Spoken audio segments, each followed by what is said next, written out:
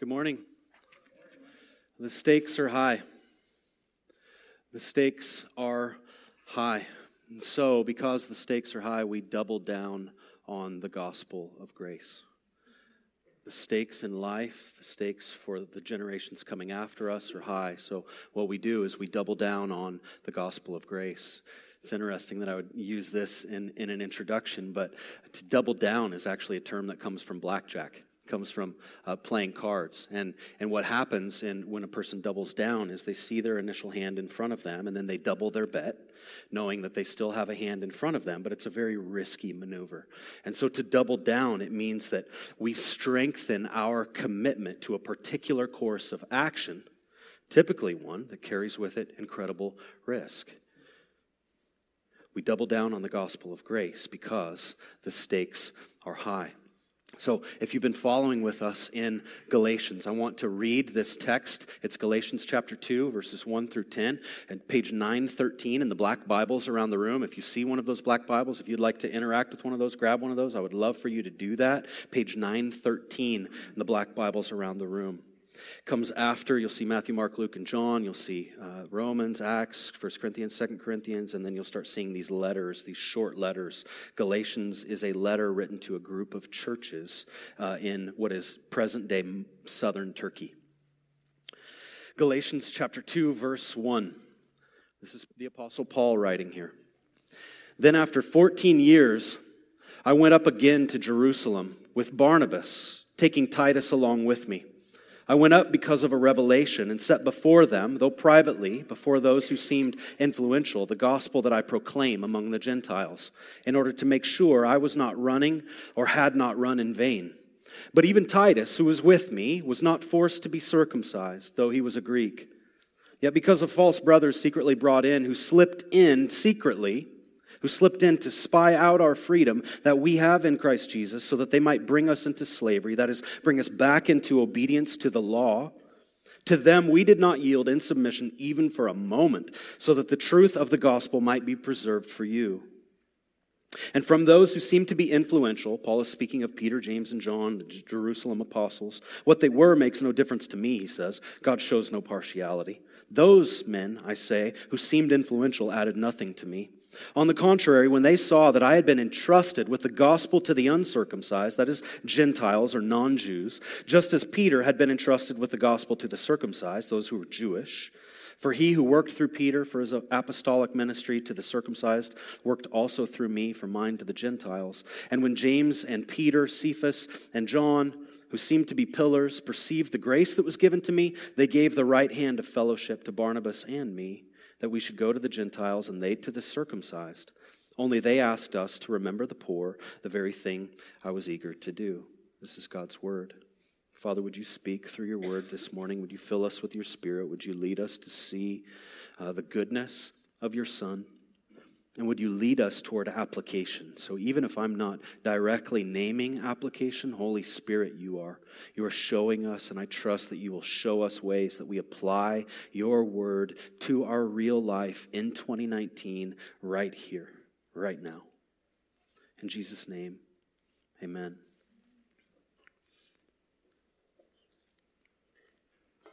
So, to set up the situation in Galatians, if you're just jumping in with us, Paul, this apostle Paul, he was a violent enemy of the church. He was a violent enemy of the church, and he was converted on the road to Damascus. He was actually going to Damascus, Syria, from Jerusalem with letters from the officials in Jerusalem, the Jewish officials, and he was going to find Christians, to arrest them, and to take them back to Jerusalem shackled for the purpose of trying them, shaming them, hurting them, torturing them, potentially even killing them. That's why he was going to Damascus, Syria. In the providence of God, Jesus, who is sovereign, literally knocked Paul off of his horse, blinded him by a bright light so that he could not see any longer, and spoke to him. He essentially submitted him right there, humbled him into the dust of the earth. And Paul relented. Paul said, "Who are you, Lord?" And he relented. And he began to follow Jesus, once a staunch Jew, outpacing the other Jews around him in his esteem and in his giftings within the faith. He was a rising star within Judaism. Immediately, in a moment, on a dirt road, converted to become a follower of the real Jesus, the risen Jesus. And so at that moment, he followed Jesus' instructions, and then he went off for quite a long time, about a decade and a half, to just be trained by Christ. So somehow, Jesus was communicating to the Apostle Paul. I don't know if he was bodily present, showing up to him. I don't know if he was speaking to him audibly. We don't know if he was showing up to Paul in dreams. It could have been a combination of all three. But what we do know is that for about 14 to 17 years, the Apostle Paul was being trained, apart from the other apostles, directly by Jesus Christ himself. And in that time, as he's being trained by Christ himself, what he is doing is he's traveling around the Mediterranean, and he is gathering groups of people. He's proclaiming the gospel as people believe in Jesus Christ. He's gathering them together in fellowships or communities and establishing them in churches. And he just continues to do that all throughout the Mediterranean. And some of these churches that he started were in southern Turkey, this region of Galatia. He gathered them together and he left them on their own. He established elders there and he went on to continue to do his thing. But what we find out and what we know about this letter from the Apostle Paul, he's writing this letter to these Galatians because they have been infiltrated by false apostles, by false teachers. And these false teachers were saying that the apostles in Jerusalem had sent them down to Galatia, and that they were saying that the Apostle Paul was actually a false apostle and that his gospel was insufficient. And so they were throwing these Galatian Christians in this group of young churches, they were throwing them into confusion. They were distorting the gospel of Jesus Christ, saying Paul's gospel was not the true gospel. And really the emphasis of their teaching was they were saying that in order to be Christians, these Galatians, these Gentiles, these non-Jews must become religious Jews by being circumcised. And not only that, but by following the letter of the Mosaic law, the law from Moses himself. Now, it's helpful for us to slow down for just a moment and to imagine ourselves in this scene, to imagine ourselves in 48, 49 AD, about 15 years after Jesus Christ was murdered, buried, resurrected in Jerusalem. It's helpful for us to just slow down and imagine what life would be like here. Imagine yourself in this scenario. You live in the Roman Empire. You live among Jews and among Gentiles. And 15 years earlier, this sect of followers of Jesus starts to spring up and it becomes a movement. And thousands of people are beginning to follow this man they say was risen from the dead. Imagine that the apostles here, they're still alive. They're still passing on Jesus' teaching. This is just 2004. If we put our timeline on it, 2019 back to 2004. This is not that long ago. The apostles are gathering people around them. They're teaching. They're passing on the faith. The church is swelling by the thousands. Now, travel in the Near East and in the Middle East and travel in the Mediterranean, we have to imagine it is incredibly slow. Travel takes days at best, but really weeks and months to travel over thousands of miles. Your mode of travel from the Middle East to the Mediterranean, Italy, Greece, Turkey, those kinds of areas, that's the only way you're going to get there is by foot, on the backs of animals, or by ship under wind power, not motor power, as you're traveling along the coastal lands. It takes days, weeks, and really months. And not only that, but communication is painfully slow. It's not 2019. The only way that you communicate with the people around you is face-to-face, or by messenger, relaying a message they've traveled long distances, or by letter. Like, that's how you receive communication. So if you're thinking about communicating from the Mediterranean all the way to the Middle East, these communications are not instant. They're very, very, very, very slow.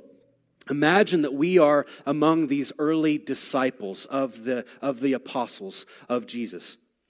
Imagine that you guys in the middle, you guys on the right, you are all disciples of and have direct access to the Jerusalem apostles. People like Peter, James, John, others who lived with Jesus during his life and ministry, saw him crucified, saw him resurrected from the dead. Imagine you are his disciples and Jesus just died and resurrected 15 years ago. Imagine that you guys are followers of the Apostle Paul and you are following him and he has come to you. You're all Gentiles, you're Jews and Gentiles. Imagine that together you know of one another, you're brothers and sisters in Christ, but you're strangers in life. You haven't met one another. You haven't seen one another. You may have heard some little names here and there, but you don't really know one another very well at all. Some messengers have gone in between you. Imagine that you together have worked to preach and proclaim the gospel and gather people around the good news of Jesus Christ. And through your efforts, 30 or 40 gospel-centered, Christ-centered churches and fellowships have been established through you. Now imagine some people come out from your group, the Jerusalem Apostles group, and they say that they are from you, and that you actually sent them, and they come into this region of Galatia, this region that you guys have helped to establish, this group of churches that you guys have helped to establish. People from the Middle East come to Galatia, and you guys are thousands of miles away, and there's no immediate communication between you. Now, imagine you guys first hear that this group of Galatian churches, there's some false teachers among them that are claiming to be from the Jerusalem apostles, but you guys don't have any clue what these people are saying that you told them to say.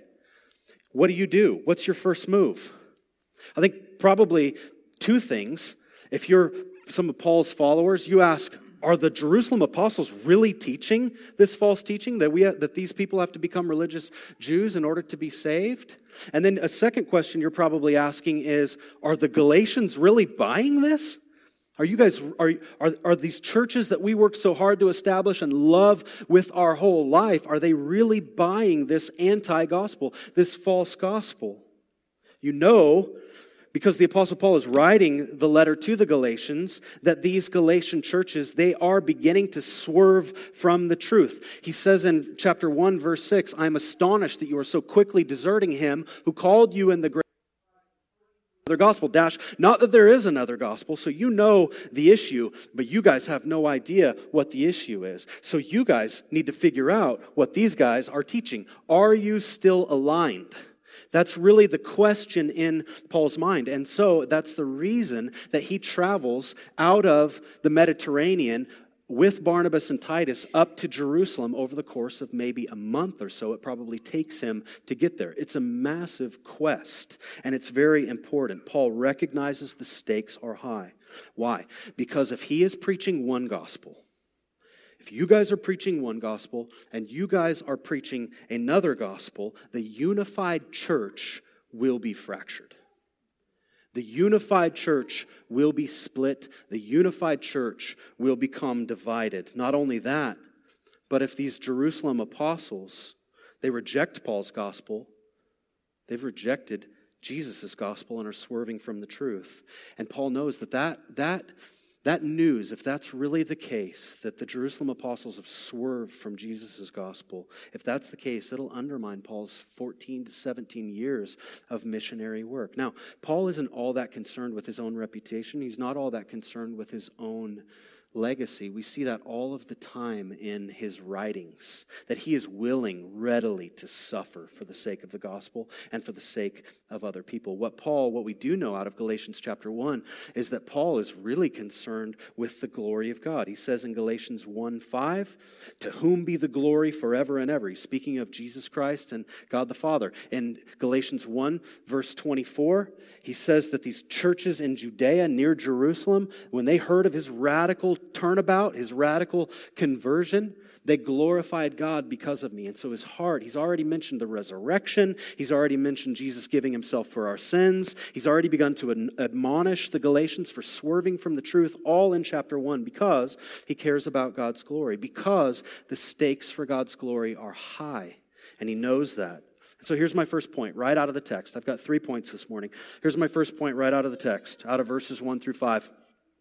Because God's glory is at stake, Jesus' people don't swerve and don't compromise on the gospel.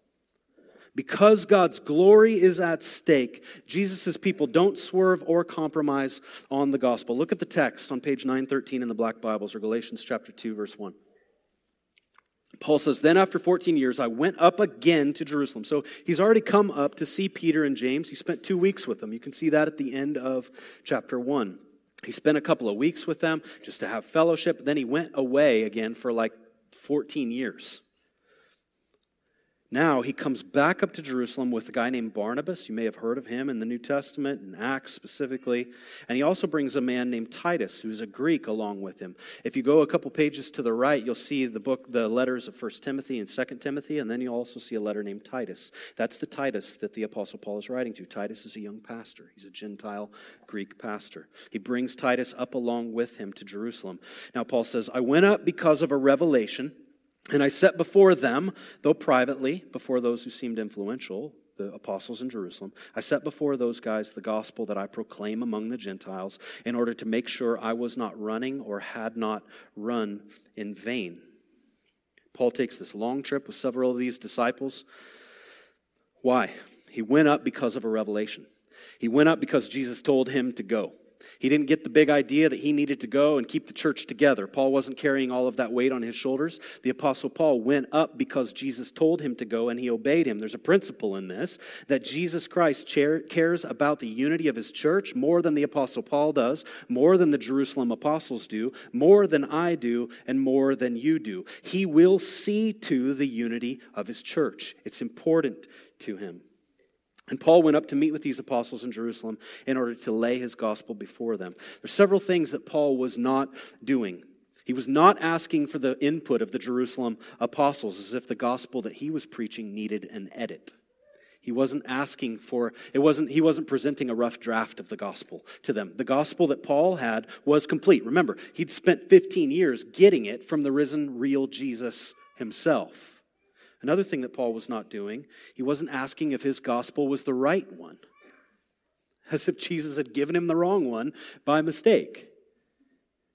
He knows the gospel that he has is the right one. Additionally, Paul was not questioning his gospel, and he was not questioning the Jerusalem apostles' gospel.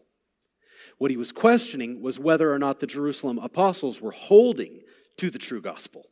He was questioning whether or not they were being true to the true gospel. Are they holding to it? If they weren't, he knew that his missionary work would be undone among the Gentiles and also among the Jewish Christians that he had served. And so those that he had been leading would now be torn between the authority of the Jerusalem apostles and his authority. And there would be division in the church for the very first time. And so for any one of these two sides, the Jerusalem apostles, you'll hear me use that phrase a lot this morning, or Paul as an apostle, for any one of these groups to side with or even tolerate these Judaizers, these false teachers that had come in trying to make the Galatians Jews again, it would split the church. And the one church would become two, and eventually, probably with not much time at all, they would be at odds, and they would begin clashing. Timothy Keller says this. He says, "Neither side would have accepted the other fully and would have questioned if the others were even saved." Paul's Gentile churches would doubt that the Jewish churches really had faith in Christ, and the Jewish churches would also doubt the salvation of the Gentiles. They would be at odds. I spent some time recently with a friend, Chris, who has a church up in Anchorage, Alaska. Chris his ethnicity is Korean. And believe it or not, in a city, Anchorage, of 300,000 people, there are 30 Korean churches in Anchorage, Alaska. I started to ask him about this, and he said not a single one of those churches have been planted out of multiplication. Every single one of those churches have been splanted. What is a church splant? It's a church split that they call a plant. And so these churches have multiplied by division, not by commission, but by disagreement, being at odds with one another, and it's a tragic thing. So look at verse 3. As proof that all of these apostles were aligned, Paul's Gentile disciple, this guy named Titus, he comes along with Paul, and he is not compelled by any of the other apostles, those in Jerusalem or Paul and his gang, to be circumcised or to have to hold to any Jewish custom in order to be recognized as a Christian. Now, circumcision is a funny thing to talk about in the church sometimes. It makes us a little squirrely and uncomfortable. What circumcision is it's a part where you take a part of the male anatomy, the penis, and you remove the foreskin. You can say these things in church because God has created our bodies, and this is part of his word and from his word, and we need some historic context. And so God gave Abraham, way back in Genesis 17, he gave him a sign, an outward, visibly demonstrated sign on the male body that his covenant people were with him and were walking in obedience to him. And it was through this covenant or this sign of circumcision. And so all religious male Jews throughout the ages, from Abraham all the way through Moses, then the law was given through the judges and through the prophets, all the way up to the time of Jesus, they would be outwardly showing this sign on their bodies. Now, they didn't live in a context like we live in today. They are bathing publicly together. They have public bathhouses, and so people would see one another in the nude, men and women, and so people would know who is visibly circumcised and who was not. And so the point being that Titus here, he was not compelled by any of the apostles to show this sign of circumcision on his body as proof that he was a legitimate Christian. This covenant that God gave to Abraham, he promised Abraham that through his seed, through his lineage, through his very body, one of his descendants would be Messiah, who would bless all of the nations of the earth. Blessing would come to all of the peoples of the earth, all of the nations of the earth through this descendant of Abraham. And we know that Jesus Christ is that Messiah, and he has perfectly fulfilled God's ceremonial law, this law in his body, and he has freed us from this ceremonial requirement of the law as a way to have peace with God. Christians have peace with God, we believe, through faith in Christ. That is what the scriptures teach. And through nothing else, no external action. Obedience does not save you. Obedience is an outward sign of an inward salvation and allegiance and trust, faith in Jesus Christ. So Titus was accepted here regardless of his race and regardless of his adherence to Jewish law. He was accepted by God, and therefore he was accepted by the apostles on the basis of his faith alone, his dependence alone, by God's grace alone, the gift of salvation in the finished work of Jesus Christ alone. Titus was saved by grace through faith in the finished work of Jesus Christ alone, and not anything that he did. So it would be antithetical, it would be opposite the gospel for anyone to say that in keeping various rules, that Titus or any one of us could earn merit before God.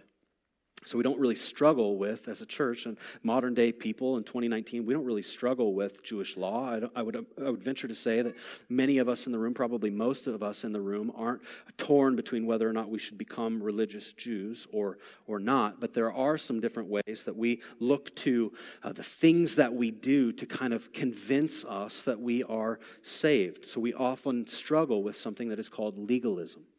You've heard this phrase probably. Legalism is anything that we do as we work in our own power by our own strength to ultimately earn God's favor. I'll say it again. Legalism is working in our own power, our own strength, according to our own rules, to ultimately earn God's favor. And so for us as Christians, followers of Jesus, this might include things like going to church. We may look at our attendance. We may look at something like that as a way that we are functionally believing that God accepts us more when we do go to church than if we don't. We may look to the fact that we are good people, or we may look to the fact that we are doing more good than we are bad, and therefore God will accept us. We may look to the fact that we read our Bibles and that we pray. We may look to the fact that we are not having sex outside of marriage. We may look to the fact that we're giving to the poor. We may look to various external things as these ways that we strive or trust in our own strength to ensure that we have God's approval.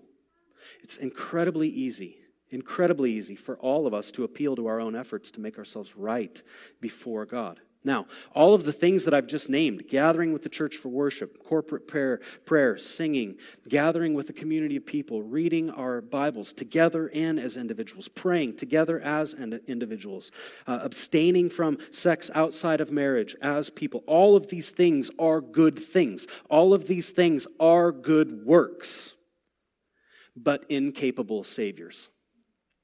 They are all good things, and they should flow out of our faith and our desire to please Jesus Christ. But we are not doing these things so that he will accept us. He has accepted us, and therefore we do these things. It shifts our heart and it shifts our motivation. We're no longer earning anything from him. We recognize that he's just kind of backed the dump truck of his grace up to us and just tilted the bed, and we're just doing this. And out of that, then we want to serve him. We want to please him. We want to love him with our lives, and it comes out of a heart that has been turned to him. Only Jesus Christ justifies us before God. Here's a little foreshadowing, Galatians 2:16. I'm going to catch it mid-sentence here, but 3 times Paul is going to make this really clear in this one verse. We know that a person is not justified by works of the law, number 1, but rather through faith in Jesus Christ. So, we also have believed in Christ Jesus in order to be justified by faith in Christ. He said it again, and not by works of the law, because by works of the law, no one will be justified. It's plain, it's clear, it's explicit, it's potent. Right there. So in verse 4, these Judaizers, they slip in to spy out the freedom of the Gentile Christians, and what they were trying to do was persuade them to return to the law, trusting in their own behaviors to justify them before God. And Paul in verse 5 says he didn't waver even or yield to them in the slightest bit. Why? So that the truth of the gospel might be preserved for you, for your Galatians, so that you're not in bondage to the law, having to become a religious Jew, but we did not even yield. We took their shots. We shielded you. We stood in the gap. We opposed them so that you could continue to walk in freedom. And Paul will get to that refrain of freedom in Galatians chapter 5. He wanted them to have the blessing of knowing and living from this pure gospel. This is not a game of telephone.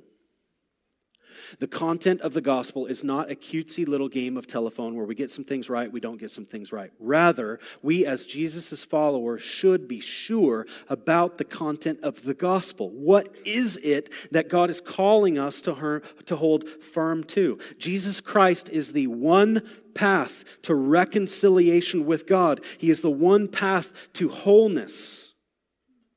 He's the one path to life with God. And therefore, the message that salvation comes by grace alone, that is gift alone, through faith alone, which means trust alone, in the finished work of Christ alone, that message is everything to Jesus' people, everything. And it's that message that we will stake our flag in. You never, I never, we never get beyond the gospel. We never move deeper than the gospel. The gospel, the good news that God saves the unworthy like me and like you, that he comes to us in order to redeem us from all lawlessness and to purify for himself a people for his own possession. That news is something that becomes the entire interpretive lens by which we read our entire Bibles, meaning that we are looking for shadows of Christ in Genesis and Exodus, Numbers, Deuteronomy, in the Psalms. We're looking for them in the whole of our Old Testament, and we're also looking for explicit witness to Jesus Christ in our New Testament. He said the entire law and prophets and writings were about him. We are a people who stake our lives on the gospel. Because God's glory is at stake, Jesus' people don't swerve or compromise on the gospel. Here's my second point. Because God's glory is at stake, Jesus' people unify and work together. Look at verses 6 through 9. Galatians chapter 2, 6 through 9. And from those who seem to be influential, he's speaking of the Jerusalem apostles. What they were makes no difference to me. God shows no partiality. He's like, I'm not really intimidated by them. Those, I say, who seemed influential, they added nothing to me. That is, they contributed nothing to my gospel. On the contrary, when they saw that I had been entrusted with this gospel, the good news, to the uncircumcised, just as Peter had been entrusted with the gospel to the Jews or the circumcised. Then look in verse 8 here. You notice these parentheses. Paul is just kind of like, there's a bit of worship going on in Paul's heart as he's writing right here. He says, for he, God, who worked through Peter for his apostolic ministry to the circumcised, the Jews, worked also through me for mine to the Gentiles. He's saying the same God who worked through them, worked through me. We are unified. He's doing the same work. His work is unified. There's one Lord, one baptism, one church, one faith, one God. That's what's going on in Paul's heart, in between those little parentheses in verse 8. And then look at verse 9. And when James and Cephas, that's Peter's other name, another name that he went by, and John, who seemed to be pillars of these apostles, when they perceived the grace, the unmerited favor that was given to me, Paul, they gave the right hand of fellowship to Barnabas and to me, that we should go to the Gentiles and they should go to the circumcised. Paul will flesh this out he'll flesh it out further in Ephesians chapter 2. Verses, if you're taking notes, write down Ephesians chapter 2, 11 through 22. Ephesians 2, 11 through 22. What he's going to do is he's going to he's going to develop this theme of how he's writing to the Ephesians. They're Gentiles, and he's saying that God has broken down this dividing wall of racism, this dividing wall of hostility between Jews and between Gentiles. And he says that the way that this has been through the blood of Jesus Christ's cross, forgiving men and women for our sins and reconciling us both to God and also to one another. And so Jesus' perfect fulfillment of the law through the cross has paved the way for God's promise to Abraham in Genesis chapter 17, way, way, way back 2,000 years ago, to come to fruition through Christ. All races, all cultures of the earth are equally included in the family of God through this new covenant trust and belief in Jesus Christ. Regardless of our cultural or ethnic backgrounds, being in Christ Jesus makes you and I full members of the family of God. There are no first and second class citizens in the church. Christian inclusion, it's never contingent on cultural or ethnic heritage. Never. I am as much a brother of a Haitian Christian as I am the Christian in my cul-de-sac. We are brothers and sisters. The gospel dismantles our racism, and it destroys unnecessary division by promoting unity.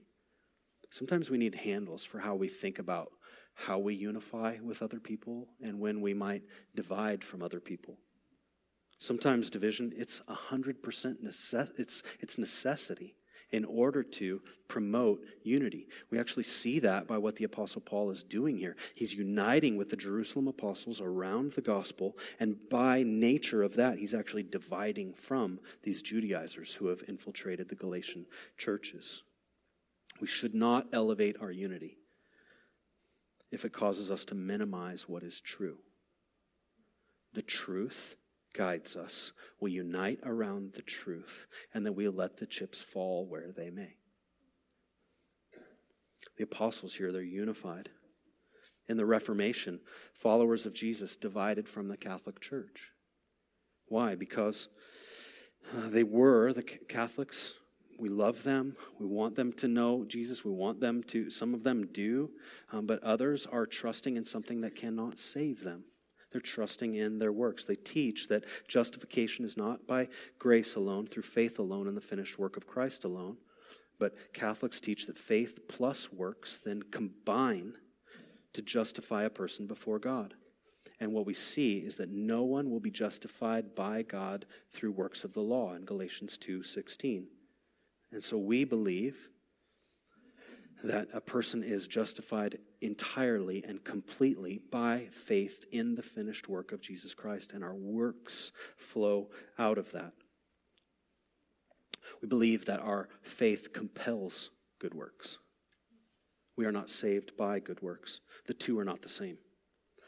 Additionally, Catholics believe that the church traditions alongside the Pope, alongside the Scriptures, are authoritative for life, and they all stand on the same footing.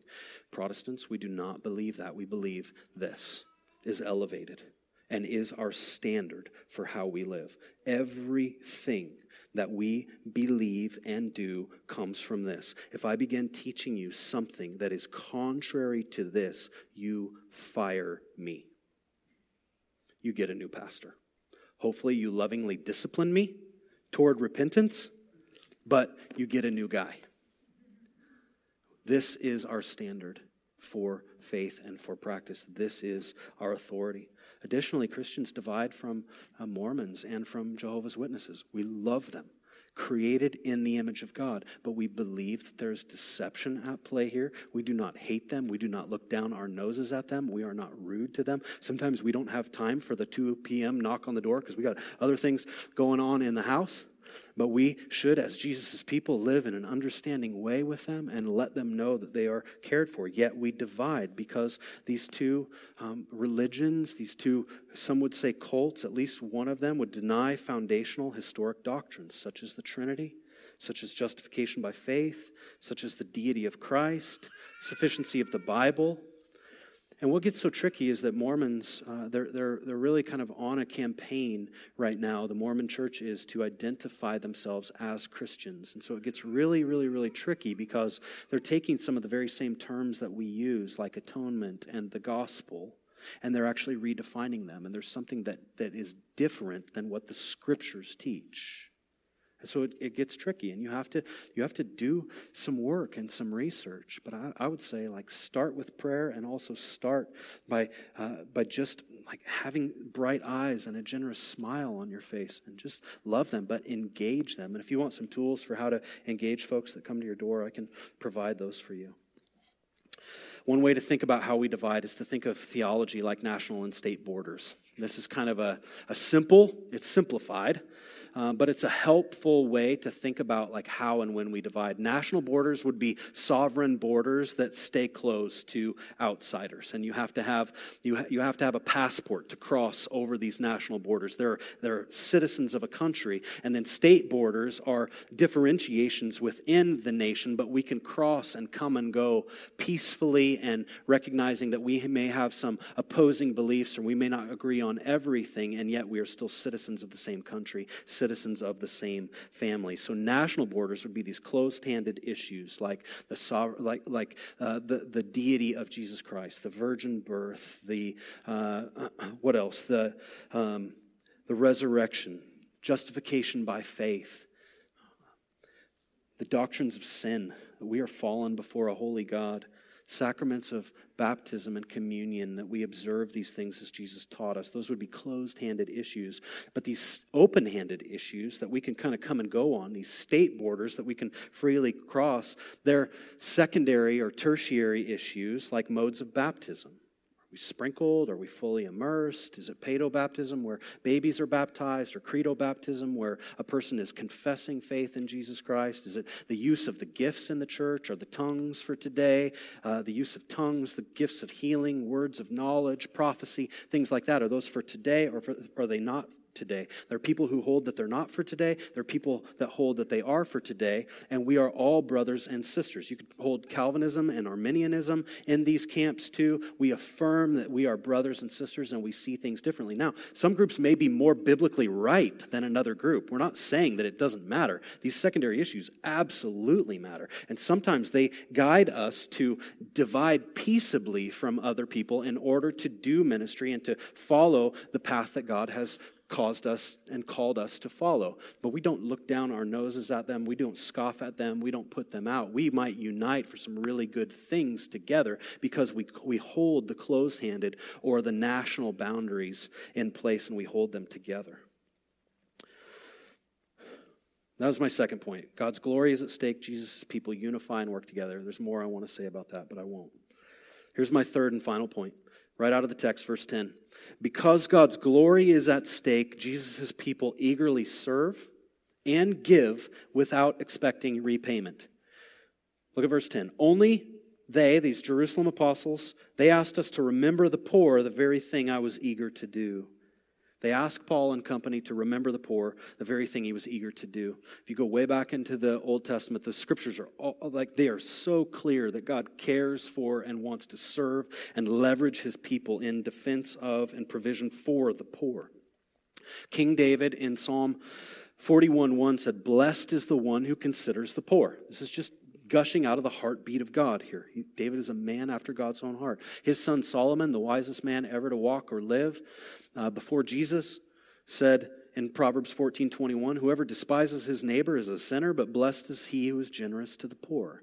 God, these like two just cherry-picked verses out of the Old Testament, but there's hundreds of references to the apostles in the New Testament or people throughout the Old Testament leveraging. Part of the Mosaic law was for caring for the poor. People weren't allowed to, these farmers weren't allowed to harvest all the way up to the edges of their fields. They had to leave the edges of their fields unharvested so the poor could come and could glean on the edges of their fields and so that the poor would have food to eat. Many of Paul's Gentile churches had more resources than their Jewish brothers and sisters. And Paul was eager to help out. He was eager to help however he could serve the poor. So what he does, this is interesting. I'm going to quote out of 1 Corinthians right now, this letter that Paul wrote to this church in Corinth.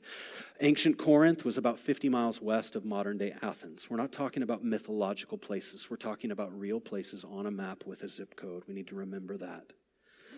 He writes to this church in Corinth, and he says this. He says, now concerning the collection for the saints, as I directed the churches of Galatia, who he's writing to in this letter that we're studying this morning, so you Corinthians are also to do.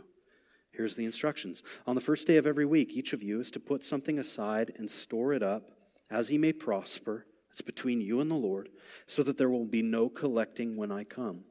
He doesn't want to have to come and exact this. He doesn't want to say, well, you pledged, where is it? He just wants it to be ready so that whole process of conversation and awkwardness is taken care of. And when I arrive, I will send those whom you accredit, who you vouch for. I will send those by letter to carry your gift onto those in Jerusalem, to carry the gift from the Gentile churches over to the churches in Jerusalem and Judea. Paul was eager to care for the poor. The people in Jerusalem and Judea, they were suffering under persecution of the Romans. They're in the epicenter of Roman civilization right there in Rome. Nero and other emperors were breaking out against these Christians, murdering them and having fun with them and crucifying them and feeding them to beasts. And the Gentile Christians begin to give of their resources in order to help bolster these poor Christians in Jerusalem. Here's where we'll land. I just have 3 reiterations of my main points, but how Jesus is the fulfillment of them. So let this hang on your hearts. Because God's glory is at stake, Jesus' people eagerly serve and give without expecting to be repaid. Jesus Christ doubled down, and he became poor for our sake, so that we might become right before God, so that we might be declared righteous before God. He, by his poverty, gave himself so that we might become rich, so that we might have reconciliation and life with God. My second point, because God's glory is at stake, we unify and we work together wherever we can.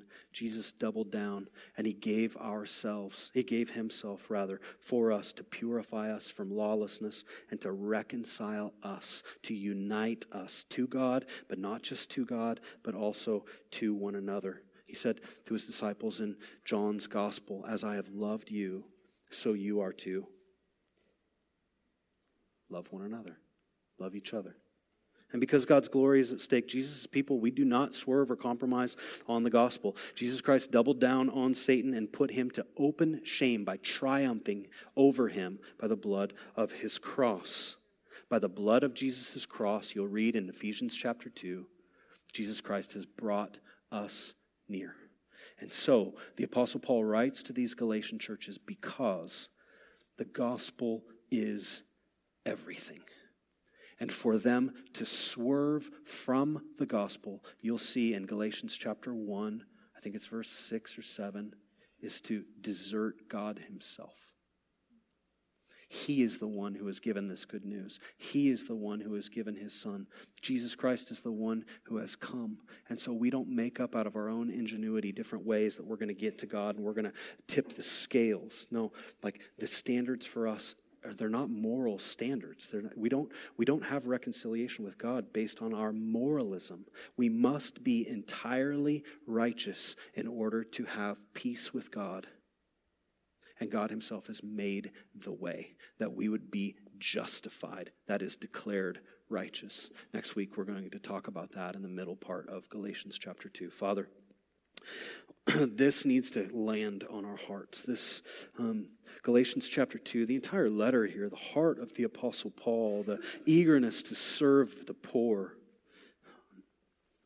his eagerness to unite, but also his staunchness against those who would stand against you, are all lessons for us, Lord.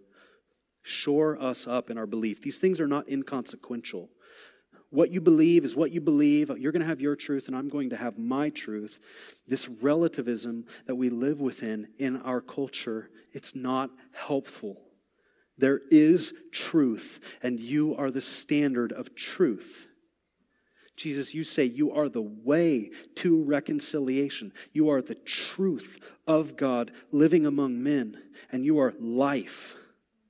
Help us wrestle with these things. Help us love our neighbors. Whatever political persuasion, sexual persuasion, however we identify ourselves, however and wherever people are in life, help us to love them at great cost to ourselves even. Like you have loved us at great cost to yourself. We were enemies, and you have brought us near by the blood of your cross. Empower your church. Empower all of life to love them out of the love that you pour out upon us. So continue to fill our hearts with it and to pour it on us. In Jesus' name, amen.